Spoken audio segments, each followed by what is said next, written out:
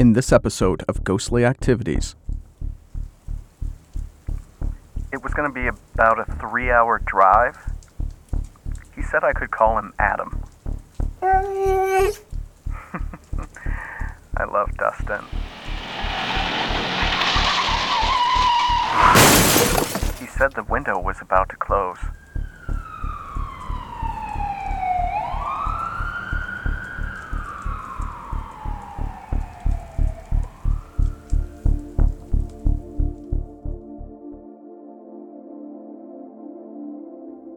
Charlie is a 30-something IT professional who works for the University of Wisconsin system in La Crosse. On December 21st, 2018, he began his journey home from the main campus in Madison. Charlie had spent a week there training to install a new class scheduling software. He spent the morning with his colleagues, having some coffee and breakfast at a popular restaurant on State Street. It's now 1 p.m. He has a black Toyota Highlander loaded with Christmas presents and birthday presents for his daughter, Claire. She'll be 5 years old on December 23rd. Charlie never combined Christmas and Claire's birthday. That seemed to be cheating. Birthdays are always separate and their own special day. He thought it would cheapen his little girl's birthday if he and his wife combined presents. I was so excited to get her an American Girl doll. She wanted one so badly for the past year, and I drove down to Chicago to get one for her. I was already halfway there. Madison's only 2.5 hours from the flagship store, and this doll was going to be for her extra special birthday. Charlie opened his mapping app and punched in his home address in La Crosse. It stated that his normal route along Interstate 90 would take more than 4 hours. There were 3 crashes reported just north of Madison in Sauk County. Those delays and the gently falling snow extended driving times. Charlie decided to take a less traveled route along Highway 14, which cuts through the blufflands of southwest Wisconsin. This drive would take about 3 hours. The Highway 14 route is beautiful, even in winter. There's these sandstone and limestone bluffs that just jut up a few hundred feet. Evergreen trees line them with all the snow. It looked like a winter wonderland. Charlie drove west toward Spring Green and made the turn northwest toward La Crosse. The highway has a few sharp turns along the way, but Charlie was familiar with the road. His father lives in Spring Green, and Charlie would take his family down to see him at least once a month. After my mom died, I made sure I had a great relationship with my dad. He's pretty much alone now. My older sister lives in North Carolina, and she only comes in once a year. So Kristen, my wife, and I take Claire to see him as often as we can. Charlie is now an hour into his drive. The snowfall has picked up. He's turned on his wipers to clear the big fluffy flakes and his lights so other drivers can see his SUV. The late afternoons darken quickly in winter. Soon, the sunlight will fade even more as dusk creeps in. By 5 p.m., it will be pitch black along the highway. And as Charlie drove along a stretch of road named Purple Heart Memorial Highway, something peculiar happened. I was rapping along to some hip-hop when, out of the corner of my eye, like a dark-haired kid was sitting in the passenger seat. But Charlie looked back to the front as he made the turn toward Reedstown. Something darted in front of him on the road. It was big.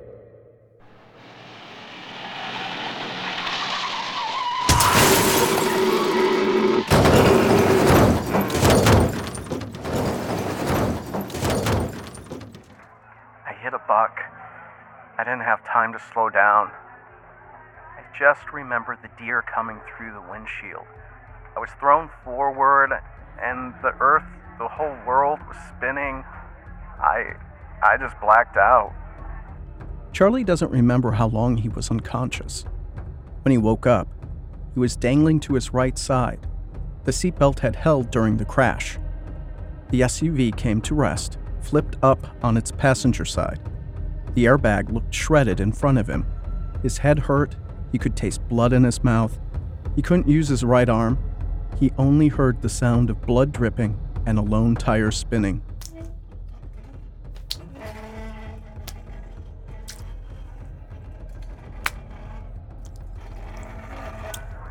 could see my phone still attached to the console. It displayed my route home, but I couldn't say, "Hey Siri," loud enough to trigger it. I couldn't even move my arm to touch the screen. I was having a hard time breathing.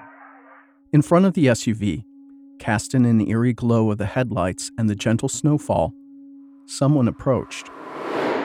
It was a young man who appeared in the passenger seat.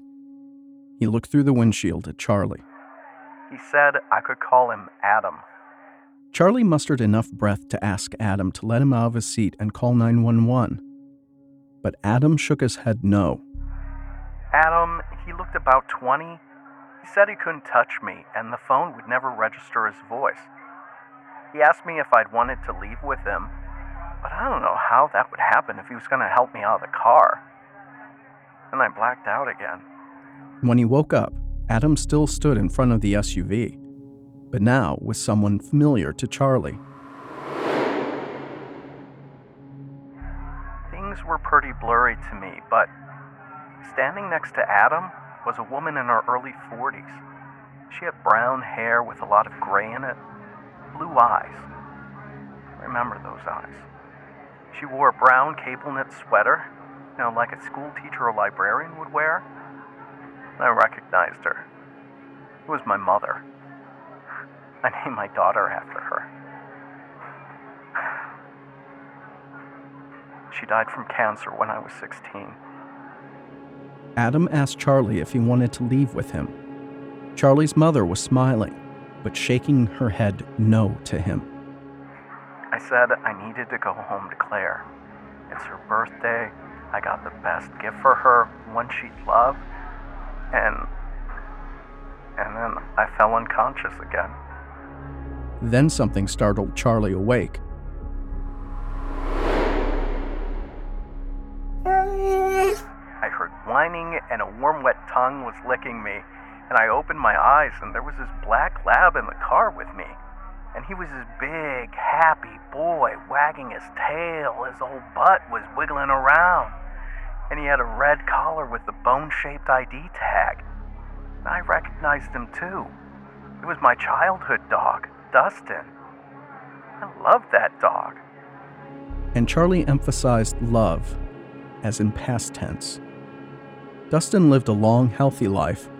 When the dog was 14, he went to bed in Charlie's room a little earlier than normal. He never woke up.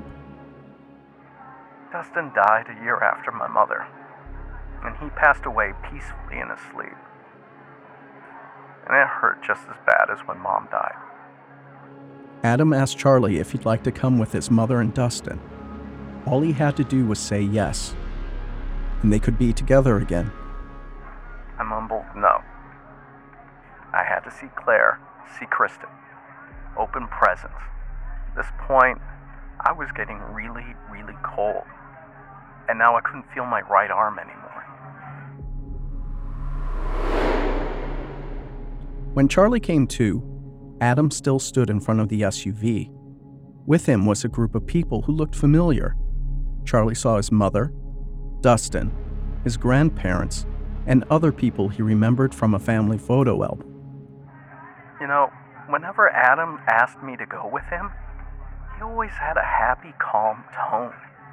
It never seemed like a demand, that it was solely my choice.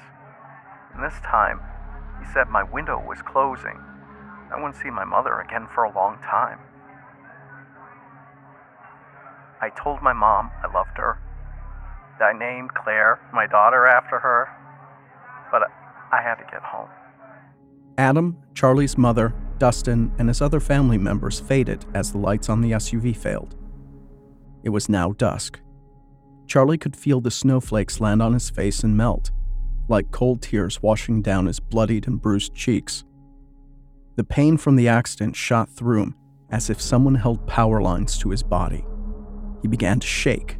He gurgled on blood, then passed out.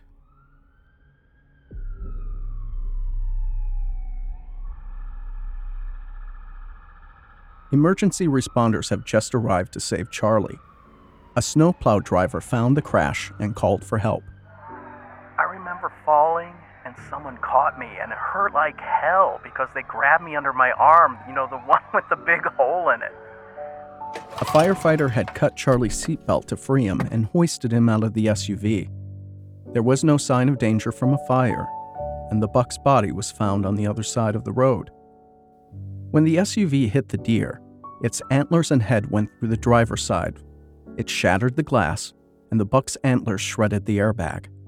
As Charlie was flung forward, the antlers gouged his right cheek and slashed his forehead and right temple. Another antler pierced the area where his clavicle, shoulder blade, and upper arm met. The force of the spinning car flung the deer and windshield out and onto the highway.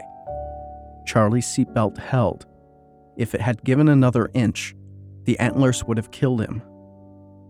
About half an hour had passed between the accident and rescue. If it took any longer, Charlie would likely have died. X-rays revealed a collapsed lung, broken ribs, and internal bleeding. Charlie spent a week in the hospital. He missed his daughter's birthday and Christmas. He was discharged just after New Year's. Luckily, and I don't know if that's a good word, none of the presents were lost in the accident. A police officer brought the gifts home right before Christmas, and Claire got to open her doll in my hospital room a few days after that. And I was bawling the whole time. I really think I got a second chance. Charlie asked the police if they saw any footsteps in the snow, or if anyone had stopped to help him. The authorities said there was no indication anyone stopped before the snowplow driver. The following summer, Charlie and his family were back on Highway 14, this time heading south to his father's home in Spring Green. A half-mile before the spot of the accident, Charlie saw a roadside memorial. He pulled over to get a better look at it. The memorial had a bicycle wheel with a white cross and some fresh flowers, and it was obvious someone had been keeping it clean and tending to it. There was a nameplate on it, and it was dedicated to Adam Belda. He was 22 years old. When I got to my dad's, I searched for his obituary, and I found Adam was a student at UW-Platteville. He was studying animal science, and he was supposed to graduate the following spring, but a drunk driver hit him. And that happened about 3 months before my accident.